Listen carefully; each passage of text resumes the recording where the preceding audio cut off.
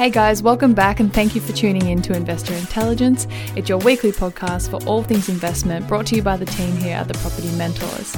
My name is Phoebe Sikowski-Wallace, and on behalf of myself and the team, we hope you had a lovely Christmas and a very enjoyable New Year's. Coming up on today's episode, we'll be doing something a little bit different. You won't be hearing Luke's beautiful voice this time, as I've brought in another expert from our team. This is one of the many voices you would hear being a member with us, so I thought, why not introduce them here first? So earlier in the week, I sat down with Malika Kingwell, who is not only one of our amazing senior property mentors, but she's also the assistant mentor team director. Now, I wanted to talk to Malika about this certain topic because it's very fitting for this time of year, as it's a time where a lot of people are thinking about a fresh start. They're either setting or resetting or even reassessing their goals.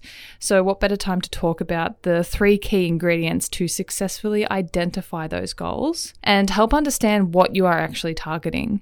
And the best part is these steps can be applied to any goals you have, regardless if they're to do with investing or not.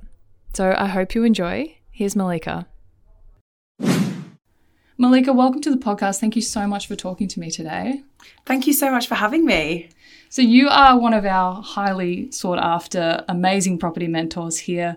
But just before we get into today's topic, tell our listeners just a bit about yourself and perhaps in your own words what a property mentor does and why someone might need one. Yeah, sure. So a little bit about myself. I moved to Australia for nearly 5 years ago. I used to be a real estate agent back in the UK, or as we call it, an estate agent, selling houses, doing inspections, valuations, things like that, which I loved. I then went on to do property management, so looked after investors' portfolios, leased them out for them, looked after any maintenance work that may need to be done and things like that. Then I flipped it a bit and decided to go into marketing and advertising, but still for real estate agents, just to make sure I had a broader knowledge of the industry itself. I then, from there, actually decided to have a bit of a break. I'd been working full-time for about 5 years, which I know is not very long, but it was enough at the time, and decided to go travelling by myself around Europe and Asia, and then moved to Melbourne, and I'm here now. So what I now do here in Australia at the Property Mentors is I help guide my members and investors to build wealth through Australian property to help them achieve their dreams, dates and dollars. So the reason why I decided to become a mentor was because, property is my passion. It's the career path I've been in for the last nearly 10 years now. I tried all the other sides of things, the real estate, the property management, and all of that. But then I decided I wanted to become a mentor so I could help people, and I could help educate them, help teach them and learn what I've learnt and help them build, successful portfolios. The reason why you'd want to have a mentor is if you're looking to build and grow wealth through property, but you're not exactly sure how to do it, what to do, and there's a lot you need to know to be able to do this. It's your hard-earned money that you've worked for every day that you're going to be investing in, and it's your future that you're thinking about. So it's very important to make sure that what you're doing is well thought out and a well-figured plan. So being a mentor, my job isn't necessarily to tell people what to do. It's to guide them, to guide you in the right direction, and help you get to where you want to get to. Yeah, fantastic. I think that's a really important note to make, is that a mentor is here not necessarily to tell you what to do and not only to help our members find great property opportunities, but it is to keep people accountable for their goals. It's to keep them on track and to be with them every step of the way. Is that right? Yes, absolutely. To hold their hand throughout the journey, essentially. That's right. So in previous episodes, Luke and I have touched on the idea of goals and dreams and how everyone's goals and dreams will be very different to the next person's and therefore will need different strategies. But what is becoming more and more clear to me is that through those discussions is the difference between the people who achieve their goals and those who don't, is that the people who do, they put a plan in place. Now, this is something that we're constantly repeating, because if there's one thing that creates a lot of unease when it comes to goals, it's when you sort of roughly know the direction you're going in, but you don't have that solid plan in place. So something I want to talk about with you is when someone comes to you who is perhaps starting out in their investment journey, or even someone who has experience behind them but is searching for that next investing project, where do you start with them? Yeah, so what we do is we start with finding out to make sure that every member or investor recognises their point A. So what that means is asking yourself as an investor, as a member, to question certain things about your goals and what you're wanting to achieve. So getting real with yourself, essentially, establishing where you are now, i.e. your finances, your income, assets, location. Did you achieve the goals this year that you wanted to achieve? Do you still have time to achieve those if you haven't yet achieved those? I often like to ask on the scale of 1 to 10 for myself. I do this for myself. How happy am I with what I have achieved this last year with my goals? So those are the kind of questions. And it's really about owning all the decisions and processes you've been through to get you to this point. Fantastic. So what are some of the questions that people can ask themselves in order to assess where they are right now? Yeah. So look, I would start asking questions to myself, such like, how much money do I have in my bank account right now? How much longer do I need to save for? How many hours a week am I working? Do I have much free time on my hands? Am I feeling emotionally rewarded with what I'm doing right now? Am I fulfilled in what I'm doing? You know, I'd also look at things like, what is the total of my current assets, if I have any? Things like that's including your superannuation, any properties I've got, shares, any investments that I currently have. What is all the total of your liabilities? So things like my credit cards, mortgages, card loans. What is my current income combined if I've got a partner?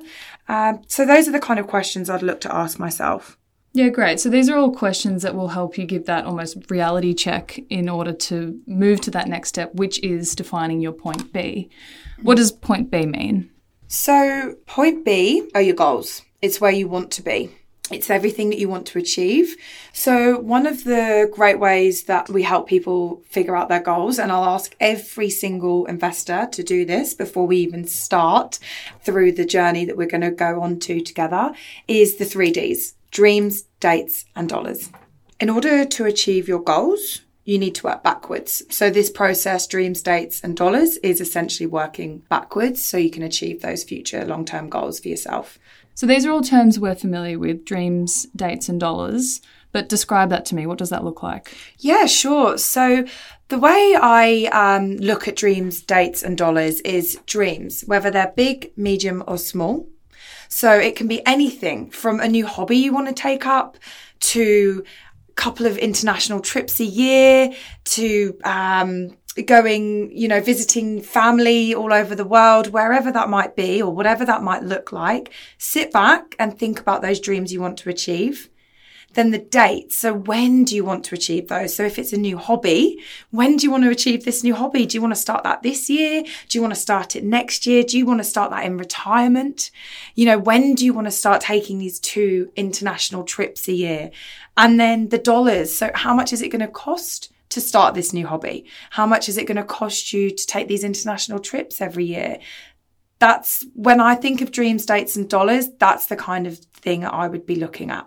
Wonderful. So let's say that I have a dream of owning a house by the beach. Let's break that down through the 3 Ds, dreams, dates, and dollars. So my dream is to have the house on the beach. Yeah. But what else does the dream entail? So I'd kind of look a little bit more into that dream. So you're wanting to own a house by the beach. Why do you want to own this house by the beach? What's that going to bring you? What fulfillment is that going to give you? Maybe your family, maybe your friends, your loved ones.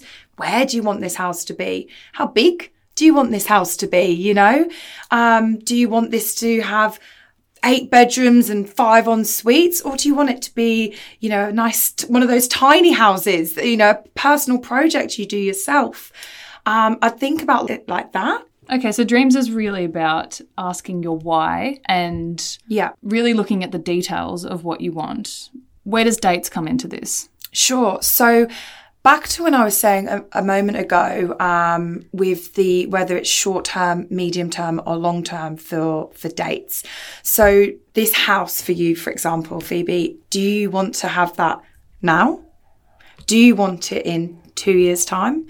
Or is it a 10-year time goal?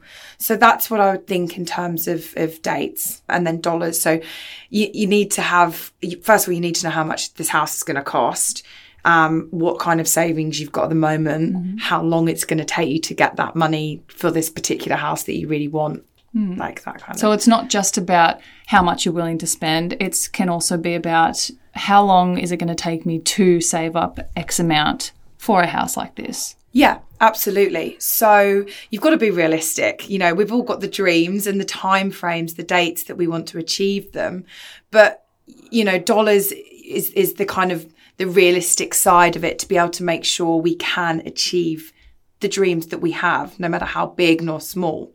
So you'd want to start thinking to yourself, this house that you want by the beach, Phoebe, realistically, what is that going to cost you?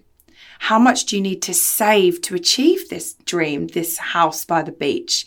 Where are you at now with your current savings deposit? Will you maybe have to work more? Can you work less? Do you want to keep working? So, yeah, the dollars are a huge play in that. But I think working backwards from it is the best way to be able to achieve your goals. Yeah, so you can see how they all go hand in hand together. Yeah. Malika, thank you so much for talking to me today. Oh, well, thank you for having me. It's been a pleasure. Guys, I hope you enjoyed today's episode. If you would like to know any more about us here at The Property Mentors, please check out our website, thepropertymentors.com.au, especially if you would like to book a discovery call and talk about your dreams, dates and dollars with any of our mentors, including the wonderful Malika. For those who have already or are starting to put together a must-read list for 2022, make sure to add Property Fit to that list if you want to kickstart or even further refine your investing knowledge. You can get yourself a copy at propertyfitbook.com.au. Thank you so much for listening, and I'll be in your ears again next week.